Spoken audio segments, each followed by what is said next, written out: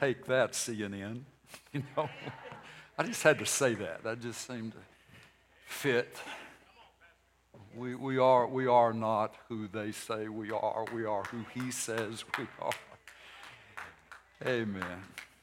Amen. Glad to see you this morning. We go one more round, and there could be many chapters to this, but one more round on this subject. How God heals a broken nation. How God heals a broken nation. I want to say a couple of things before we jump into that. One of them is, we're getting from all kinds of different directions that financially the nation is in trouble. Recession may be at the door. You drive down your neighborhood street and see what the gas prices are and so forth.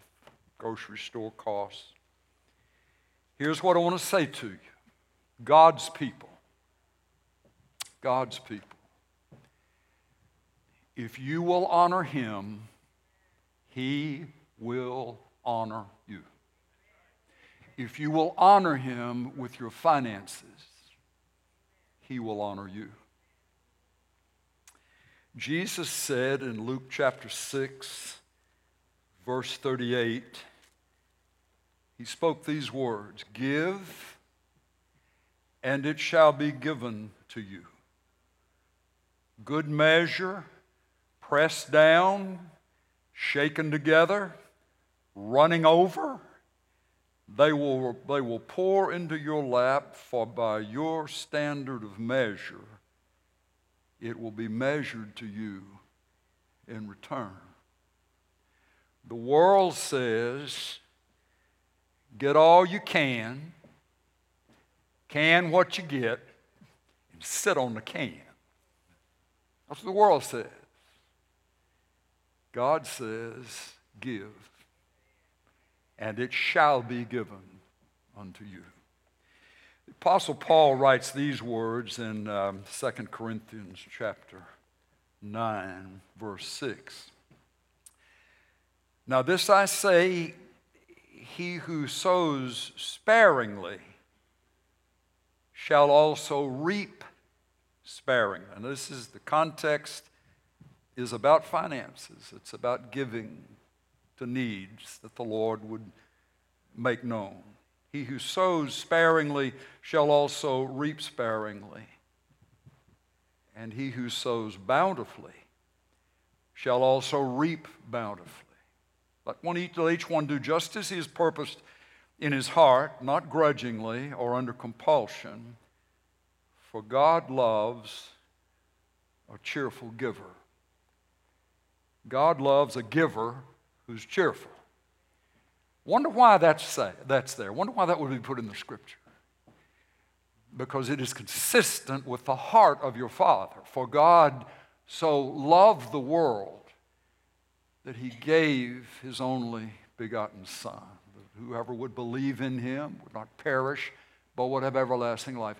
God is a giver. God is generous.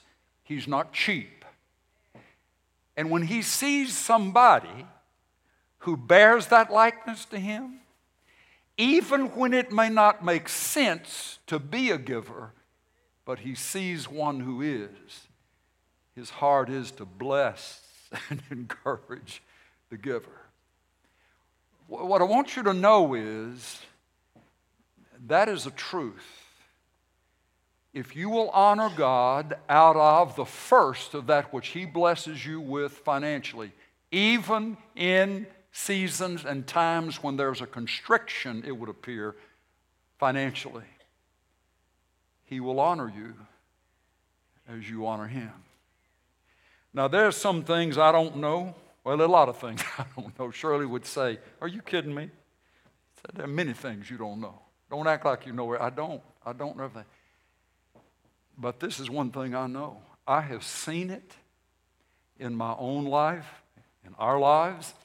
I have seen it when I have tried to teach young believers, here's what you do with your finances. Don't you stick the Lord at the end of your list of payables. You put him at the top. You honor him out of the first of that which he blesses you with, come hell or high water, in the rainy season, in the drought. You honor the Lord with your finances. First above everything else, you honor the Lord and he will honor you. I've had folks become so deeply convinced of that when I get to talking about that, and some of you who are listening to me are in this batch, you're in this covey, you just want to stand up on the pew and say, let me tell my story. In Malachi chapter 3, there is this statement that we've heard a lot, maybe over the years of your walk with the Lord. Bring the whole tithe into the storehouse, so that there may be food in my house, and test me now in this, says the Lord of hosts. If I will not open for you the windows of heaven and pour out for you a blessing until it overflows, then I will rebuke the devourer for you. What's eaten up your funds, I'll rebuke the devourer for you, so that it may not destroy the fruits of the ground, nor will your vine in the fields cast its grapes, says the Lord of hosts. Do the math. The math would say the first 10%. The first 10% belongs to the Lord. He could have required 90. He could have required 100. But he says, that first 10% is mine. That belongs to me. It's holy unto the Lord. It starts there. He can lead us to give much more than that in many different things. But when he blesses with a stream of revenue, when he blesses with an income, that first 10% off the top belongs to him. I know folks, you don't need to be talking about that. Well, I thought if you don't want to hear it, you don't have to hear it. But those of you who would want to find that sense of financial peace, if you will, and even strength in what could be coming upon us and may to some degree already be upon us, financial constriction. If you will just say in your heart and by your behavior, Lord, I'm going to trust you. The amount of your 10% may be reduced. It's a percent, not a dollar amount. It's a percent. So that may be diminished to some degree, but what he says is, here's what I'll do if you honor me. I'll see to it that what you have goes further. And I'll see to it that things that you've not been able to make as deals to work, I'll even cause those things to work. I'll bless you. What this is taking the steps to place the Lord in the center of your finances. We don't need him. We don't need him just in our lives when we're sitting in this room or we've got a Christian TV program on. We need him in every area of our lives, with our marriages, our children, our jobs, our finances. Here is how we place him at the center of our financial world. Lord, that which is yours, I give to you, regardless of what is going on around me. All I want to say to you is, I know that's what that works. I know that's true. In fact, the Lord is so convinced that we get it, he says, test me. Test me now in this and see if I will not open the way. Now, that doesn't mean you decide one day out of 400 days you're going to flip God a quarter and see if he gives you 50 cents back. This is about a step. This is about a process. This is about a holy habit that we do. And I just want to encourage, in this place where it can seem like, to a degree, our financial system or world, the world around us, is broken. Your financial world does not have to be broken. You honor the Lord, and he will honor you. Would you say that back to me? If you honor the Lord, he will honor you. Let's make it personal. If I honor the Lord, he will honor me. If I honor him with my finances, he will honor me in my finances. So some of you listen to this when that's fine. I don't really need anything, and I hadn't really been honoring the Lord. Well, maybe the Lord wants to invite you into this because what you have materially, physically, money in the bank, hasn't moved you, hasn't done anything, hasn't been a reward to you. in which the Lord would say, you give to me the first of that which I've blessed you with, and you watch how there will be a sense of reward coming back to your heart. You'll see that you ever had a dollar bill to hug you? You ever had a $100 bill to just reach out with arms and just hug you? Oh, I got $100. I've got this money. I've got this money. Was that ever said, I love you, I appreciate you, been there for you when you needed someone to encourage you? It's just an inanimate object marked with some degree of value. But this is the Lord's way of saying, I want you to participate in my compassion in the world. I want you to participate in my kingdom work in the world. And when you give from that perspective, you give to the work of the Lord, then that's what He's able to do to reward your heart, refresh your heart. It's more than money. It's about what He has and holds as the place of loyalty in our heart. Now, I just wanted to say that because that's a truth. I believe that is a truth, that if you will honor Him with your finances, He will honor you. The second thing is this that I feel like I need to say, and it ties directly back into what we were speaking of last week, how the Lord heals a broken nation. Not only will He honor you if you honor Him, but the second thing that I want to say to you this morning is, here is a prayer that He will always answer. Send your Spirit, Lord. Send your Spirit, Lord. The Welsh revival in 1904 and 1905 was a massive movement of the Spirit of God that eventually touched just practically every corner of the earth, just about every continent on the globe.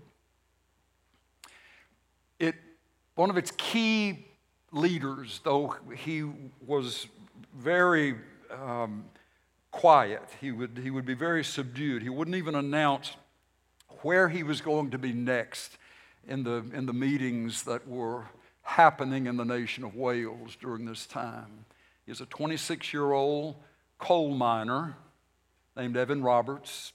He had no ordination. He was not a professional preacher. He was just a young man who felt like the Lord spoke to his heart and said to him, I'm going to bring awakening to Wales. I'm going to bring a revival to the nation of Wales. And he felt that the Lord had put on his heart that within 6 months, and this is before radio and TV and all the media that we have that can spread news quickly over a vast area, he said that he believed the Lord had told him 100,000 people will come to Christ in 6 months. He left the school that he was in and he went back to a small community in the outskirts of really Wales. Wales just doesn't have any large towns, but this was a village out from a larger village. And he was given permission. The pastor didn't really know who he was, didn't know that much about what was going on, but gave him permission to speak to the students, the young people, in a Wednesday night service. Invited, and Evan Roberts shared the vision, and to the best of my remembrance, he said, here is how we need to pray. We need to pray, Lord, send the Spirit for Christ's sake. Send the Spirit for Christ's sake. There was another week that he was there. They extended the meeting a bit longer. Eventually, adults started coming to just be a part of the sense of what happened was the Lord was answering that prayer. When people would come into those meetings, they sensed that somebody else was in the room. They felt that breeze from another land. And there was the thing about the Welsh is that they grew up in churches singing 4-part harmony. There were no musical instruments necessarily, just the voices of the people. So all the ladies were either alto or soprano, and the boys grew up learning bass and tenor. And so one of the things that was remarkable as this movement of the Spirit of the Lord just visiting villages and eventually cities in Wales and was the singing. Incredible singing. No instruments, just the 4-part harmony of the Welsh people singing their praises unto the Lord. It got to where they would show up, they'd come straight from work, the men. They'd come straight, be in the churches at like 4 or 4:30 in the afternoon and stay there until 2 or 3 in the morning and then get up and go to work and work for another 8 hours and then come back to church. They were doing that week after week after week. You say that sounds like a hard thing. Not if you're sensing that where you are, the Lord also is. Lord, send your Spirit for Christ's sake. Now, last week we spent some time on 2 Chronicles 7:14. If my people, called by my name, will humble themselves and pray, turn from their wicked ways, I will hear from heaven, will forgive their sin, and heal their land. We mentioned to you last week as well that God often uses trying circumstances in the natural. It can maybe something financial. The financial collapse had actually happened in 1857 when the Great Revival broke out in New York City and spread over to Chicago and Denver and various places. There was a crisis financially. It can be a crisis medically. In many of those years, there were no vaccines. There was no penicillin. There was no way to treat sicknesses. And so the people, as the sense of a plague coming or disease coming, sickness coming, that it seemed as if it might have been easier in some of those days for folks' hearts to be turned toward the Lord to pray, Lord, we need you. But God often has used in the threat of impending calamity or present calamity to stir his people to pray, to awaken his people out of complacency or idolatry, chasing lesser things, and bring us back to where we need to be. Many of us could give that testimony. In seasons of our lives, the closest we've ever felt to the Lord have been in those seasons where we needed him the most. And it was an easy thing, a quick thing. It was the reflex action to seek the Lord in prayer. The Lord has often used circumstances to bring us to prayer. But then we've mentioned also as well, and this is from 2 Corinthians 7 and other relevant portions in Scripture, that he'll get to dealing with us about our sins, about the things that need to be shifted and changed in our lives. I can just tell you that you listen to very much of the news and you listen to very much of that which is either copied and pasted from something written, or there's a replay of a video, and you have a politician, an elected official, saying some things that are absolutely destructive to this nation. You hear it, you know it.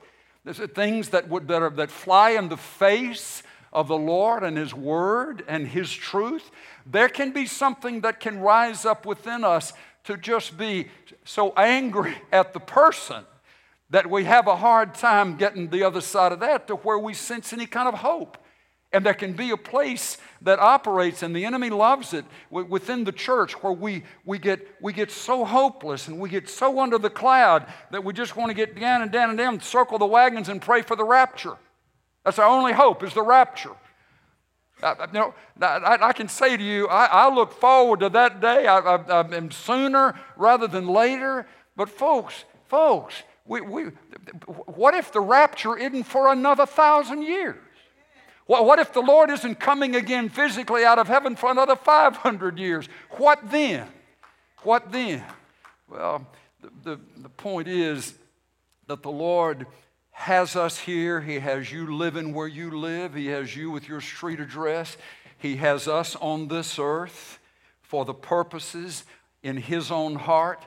And He makes no mistakes, and He has designs, and He has us here in order that we may join with Him in what He wants to do, I believe, to rescue this nation, which has been for centuries, since its inception, it has been a beacon of light to a lost world. It has been the place from which the gospel of Jesus Christ has been launched all over the place. It has been the place where Jesus unapologetically has been lifted up and praised, and out in the streets and in stadiums and in churches, the name of Jesus, the name of Jesus, the name of Jesus. freely spoken and gladly shouted in these United States of America. I do not believe that God has given up on this nation. I believe that Satan has been doing everything that he is able to do to orchestrate a plan to try to frustrate the goal of God, the purpose of God for this nation, and he's been working to try to just discourage the church so that we give up. We roll over. We just assume, well, that's just the way it is. That's the way the culture is. There's no hope. Oh, yes, there is hope. If you're still alive and Jesus still has all authority, there's hope in this earth and in this nation and in this state of Texas. There is. So when the Lord does this work of stirring us and we're seeing the sins in our lives where we need to forgive the ones who would say those things. It doesn't mean that the things that they've said or planned or stand for are any less weak or any less impactful in a negative way. It doesn't mean that. But it means that the primary issue with them is not their problem with us. It's that the issue is between them and heaven. And so we determined that instead of us being covered up with resentment and anger and rage and whatever all that can morph into inside us that causes us to lose the joy of our salvation and the hope that it should be ours in a God who is able to do anything at any time and to return and rescue and bring forth great revival and change, instead of being there, we lose that place and we find ourselves in the tragic place and the difficult place of unforgiveness. Paul will say in Ephesians 4, be angry and sin not. Don't let the sun go down on your wrath, and thereby give Satan a place in your heart. We can give the devil a place in our hearts when there is some commentator, or there is some politician, or there is some media face that says some things that so push the buttons inside us that all we can think of is the best thing for them is just to be dead or just to be gone. And we can feel like it's a righteous kind of an indignation. The Scripture will say that we are to, that the fear of the Lord will call forth a hatred of evil. The fear of the Lord results in a hatred for evil. But it's not that we have the permission to hate the evildoer, hate the evil speaker. That's vital. That's vital. And I'm saying this because there's some of you who are really burdened for the nation, but you've disqualified yourself for praying because you're so mad at some people.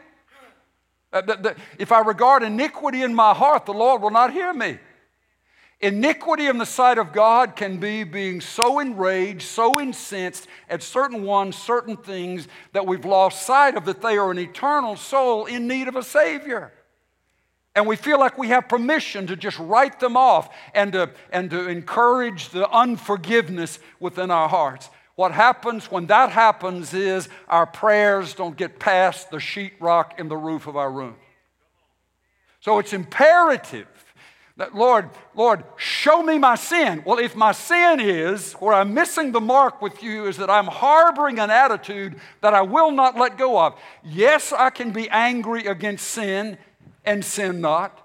But for me to go to bed with it, for it to inform my thoughts during the day and to have the result that my whole life is just under this shroud. Why? It's because I'm still holding on to and trying to strangle by the neck till dead that one who said things, did things. Forgive means to release. It means I give them to the Lord. It doesn't mean that all of a sudden not that what they've done isn't so bad. It may be even worse than what we know. But Lord, I heard what they said that offends my heart. I know that's not right, but I give them to you. I give them to you. I release them. I forgive them. I forgive them. You say, Pastor, I don't know how that makes any sense. It may not make any sense to us, but it is a principle in the kingdom of God.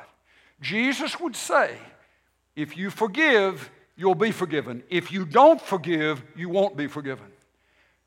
We need the heavens open during this season of the Lord healing a broken nation. We need Him listening to the prayers of folks. But if our prayers are so animated by anger and rage and vindictiveness, then we can spend 2 hours and it go nowhere, and we call it prayer, and it hasn't been heard. If my people who are called by my name will humble themselves and pray and turn from their wicked ways, God, show us our wicked ways. Show us our attitudes. Show me my attitude, that I may repent of it, that I may ask you to forgive me, and then the prayer will work. Then the heavens open, and the prayer works. Okay, very quickly, but very importantly, I want to go from 2 Chronicles 7:14 to Matthew chapter 6, where the disciples had asked Jesus, teach us to pray. How do we pray, Lord? And the Lord Jesus, who was in heaven at the time that the Spirit instructed Solomon, gave to Solomon the words in 2 Chronicles 7:14, if my people call by my name. Jesus in heaven before Bethlehem was there when that instruction was given. Now that same Jesus comes to this earth. He's emptied himself of all the authority that he had in heaven with the Father, and he was born as a human child. He grew up as the Savior of the world, and he answers the question, here's how you pray. Now, I'm telling you folks, if you'll let this in, there'll be something that can shake to the point of great and deep encouragement in the face of all the places of discouragement, and the church is just helpless. We're just here to take it. We just have to put up with this. There's no way this is ever going to change. That's exactly what Satan wants us to believe. But how did Jesus say pray? He said this, our Father, who art in heaven, holy is your name, hallowed be your name. Different than any name on this earth, different than any kind of father on this earth. You're not common, you're separate, you're high, you're above, you're beyond. Pure is your name, pure is your name. But then he says, here's what you pray then. Come, kingdom of God, be done, will of God, on this earth as it is in heaven. Now, I know we've been on that. We've used that statement many times in the last months. But as it relates to the rescue of the United States of America, it has a pertinence that we must grasp, we must begin to exercise. This is how he said to pray.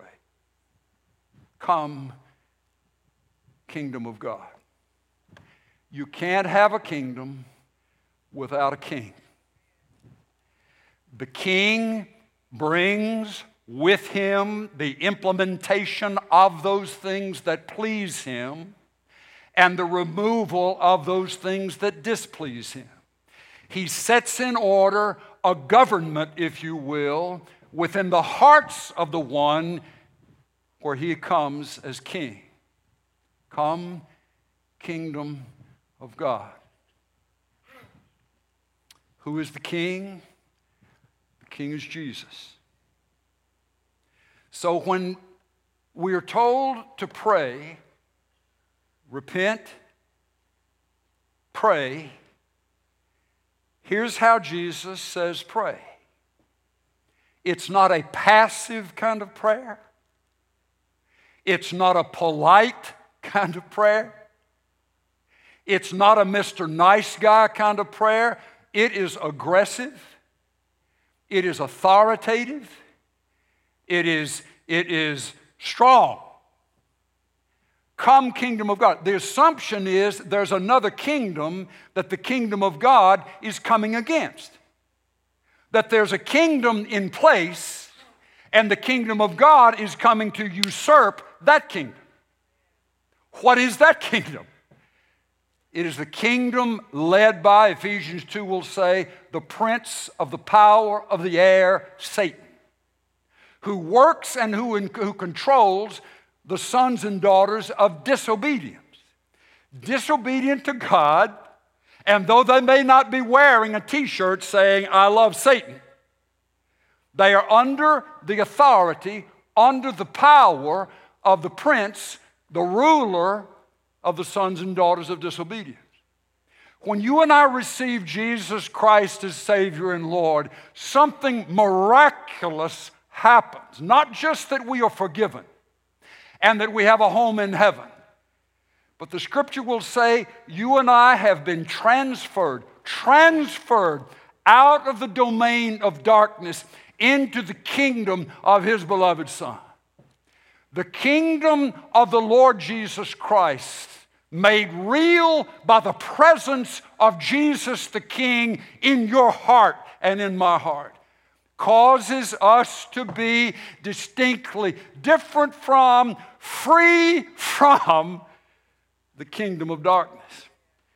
This is incredibly important for parents to understand, for grandmothers and granddaddies to understand, and husbands and wives to understand, and friends to understand about others that they care about, that there is the kingdom of darkness and there is the kingdom of the Lord Jesus Christ, and the two are at war.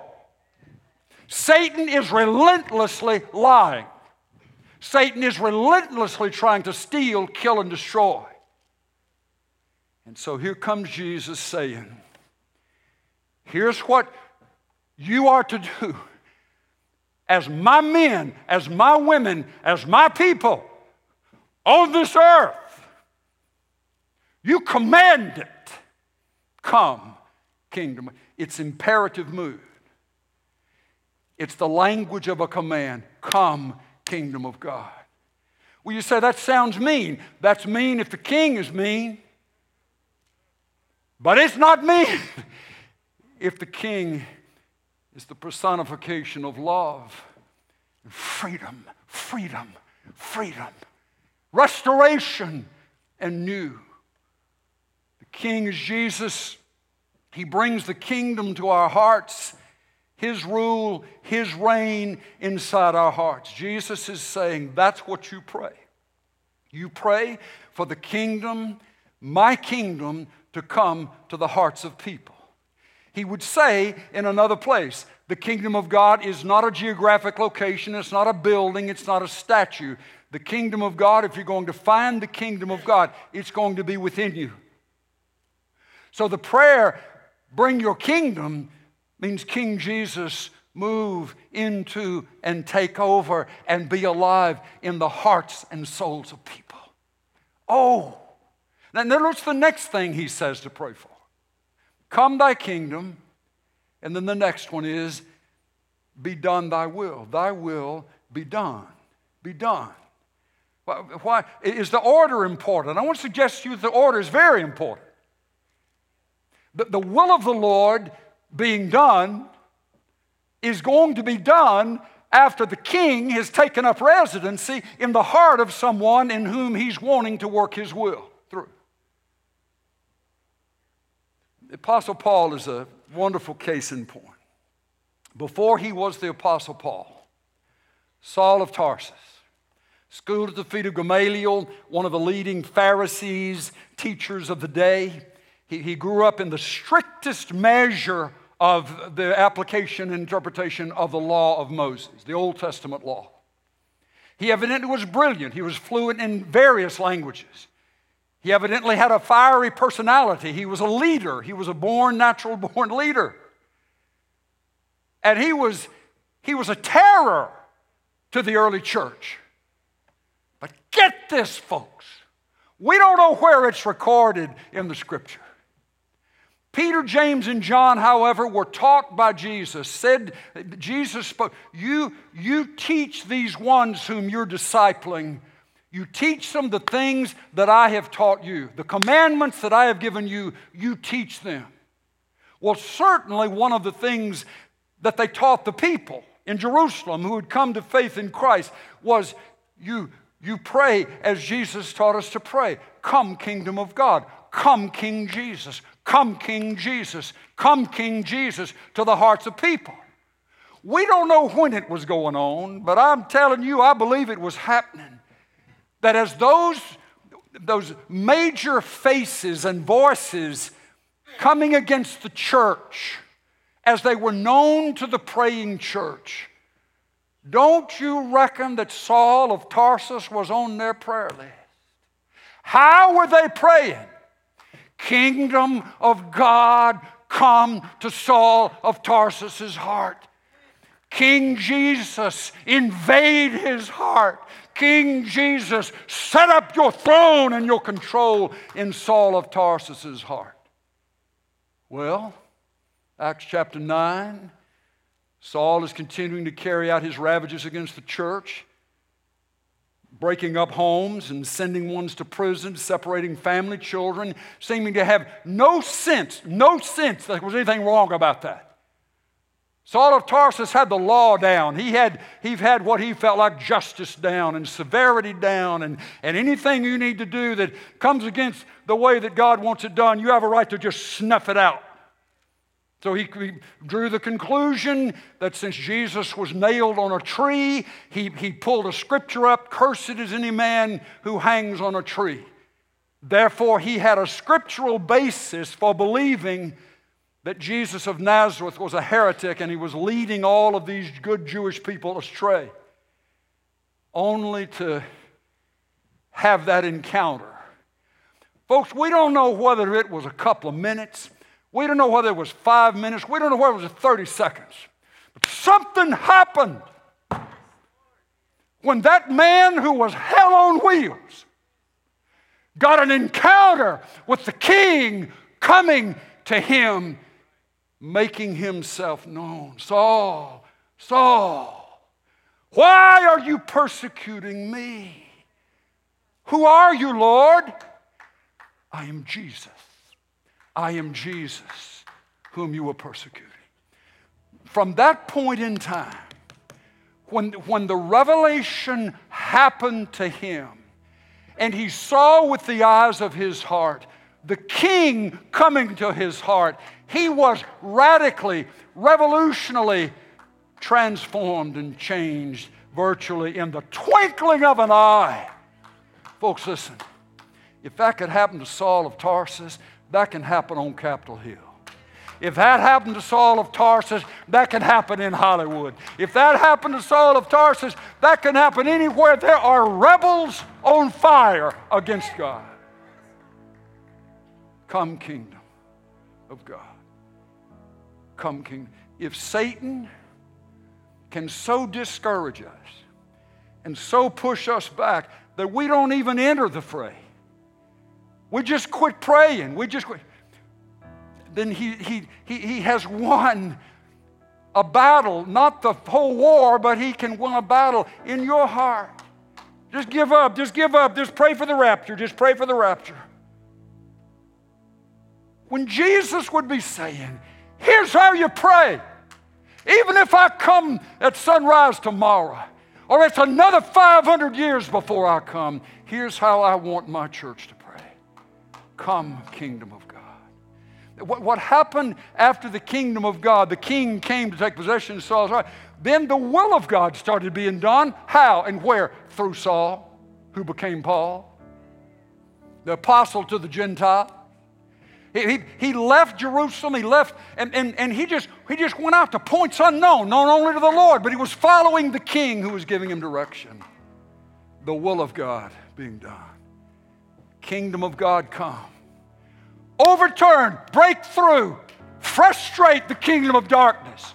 We're invading the kingdom of darkness. The gates of hell shall not prevail against the church. Where did we forget that?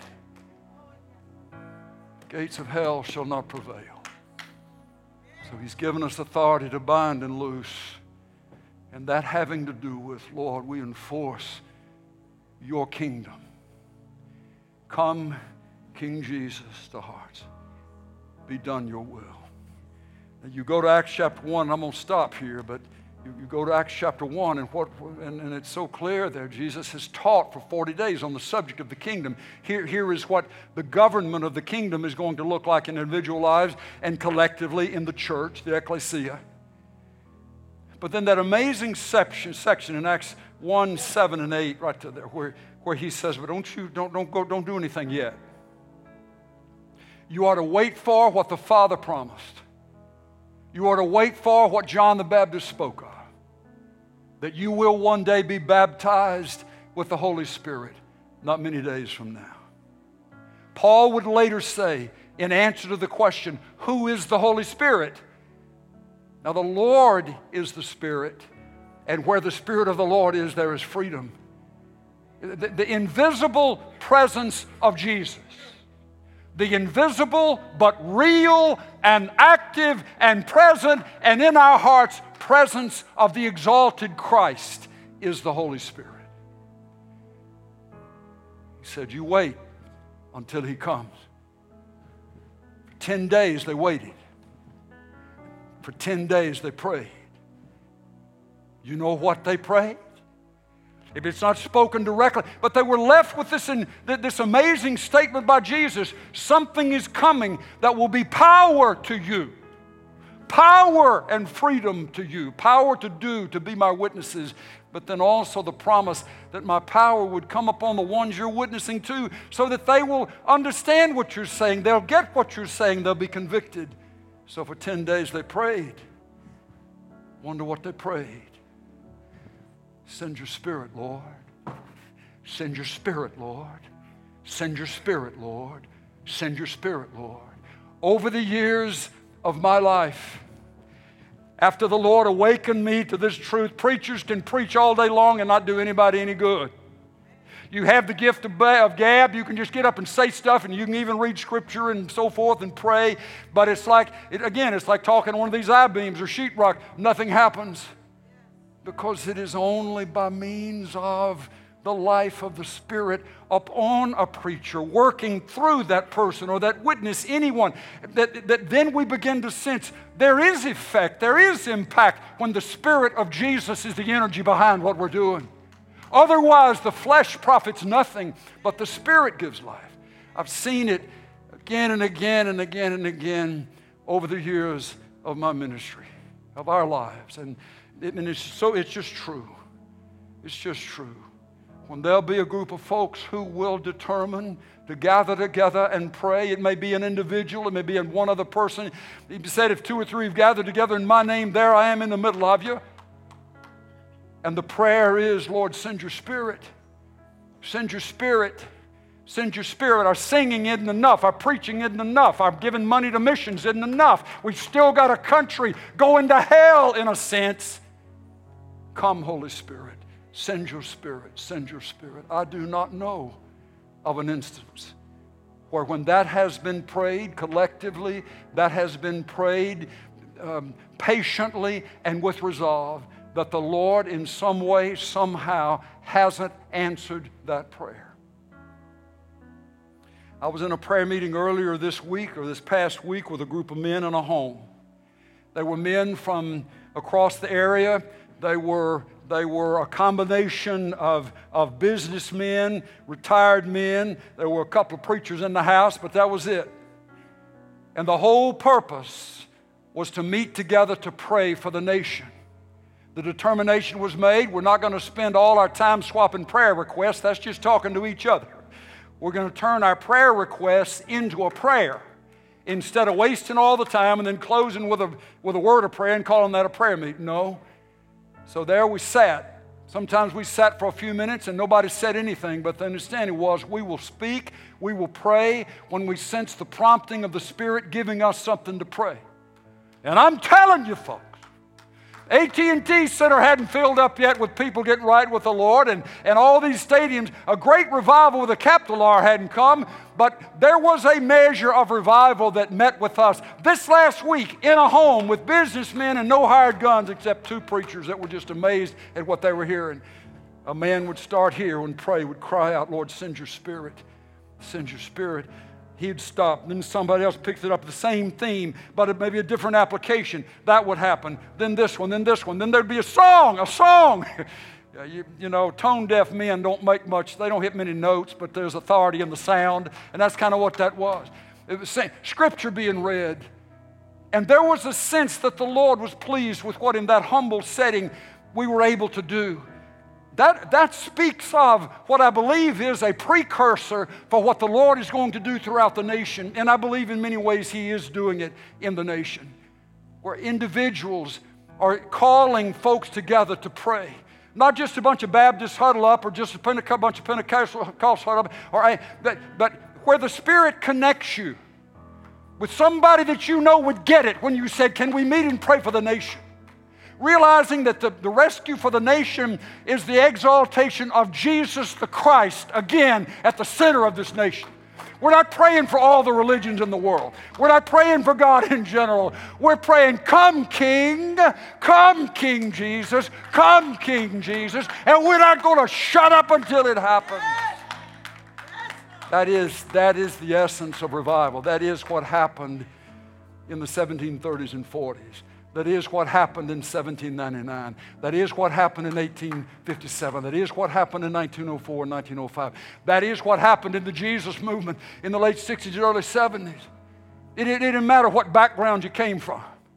Most didn't have any background. But I tell you what the common bond was, as that thing broke loose and free, it was Jesus. Just Jesus. Jesus t-shirts. Jesus period. Jesus.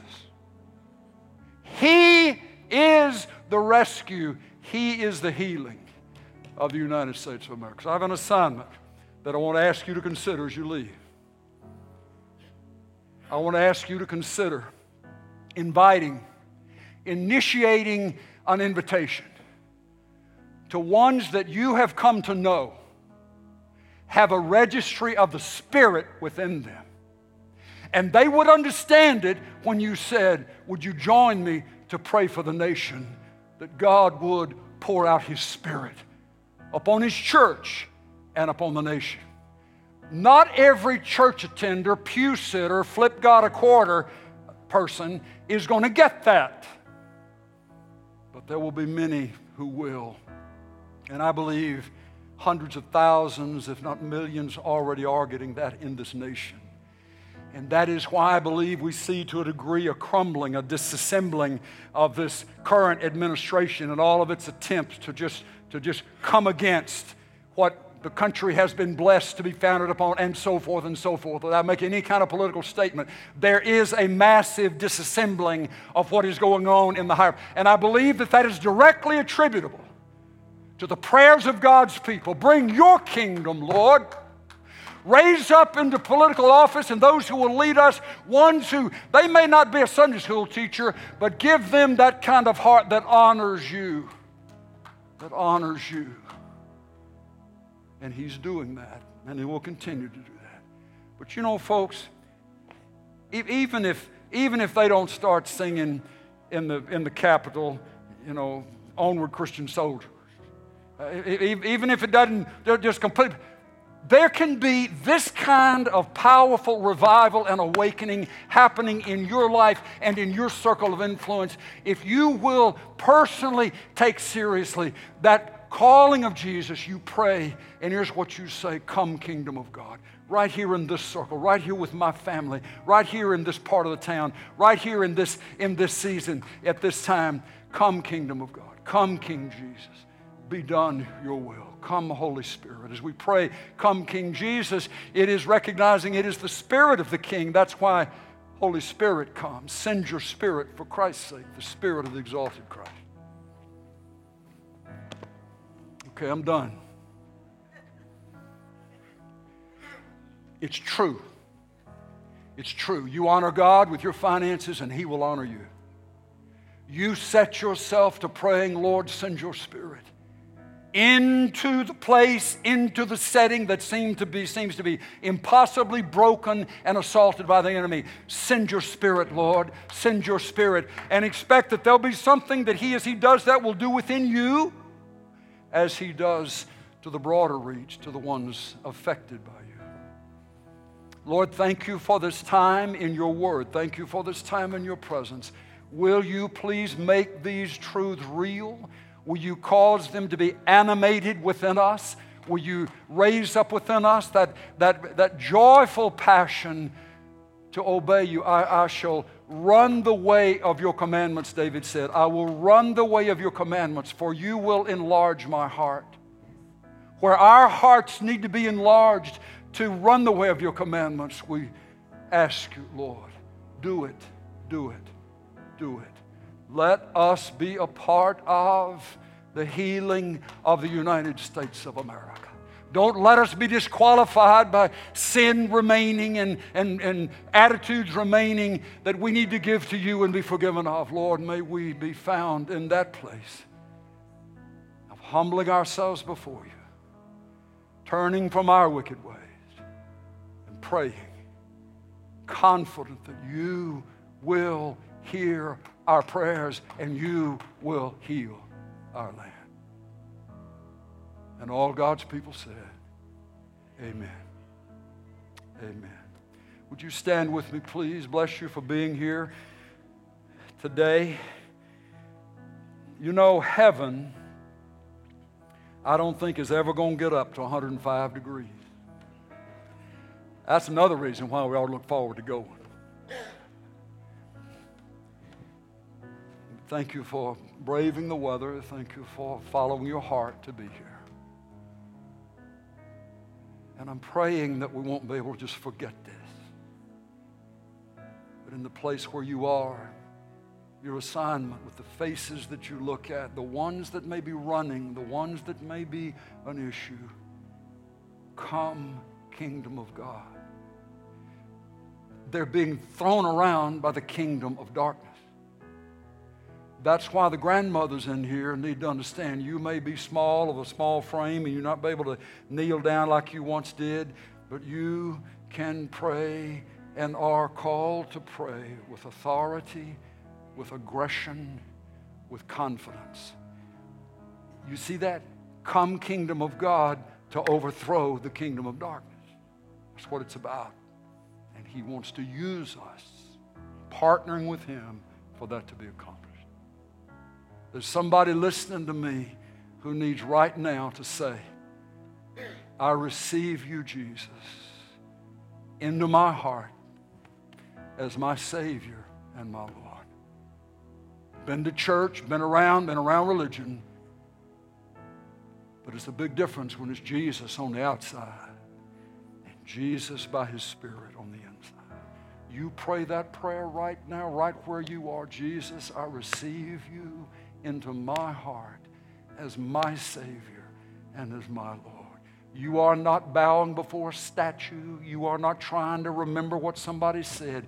You're opening your heart up to a real person who brings all that He is into all that we need. Amen. If we can pray with you, you step out, come this way. Prayer partners, join me here if you will. And the Lord bless you. You are a delight and a joy to meet with every time we get together. You look good with praises all over you. And bless you for being here, and we love you. I'm thankful for you.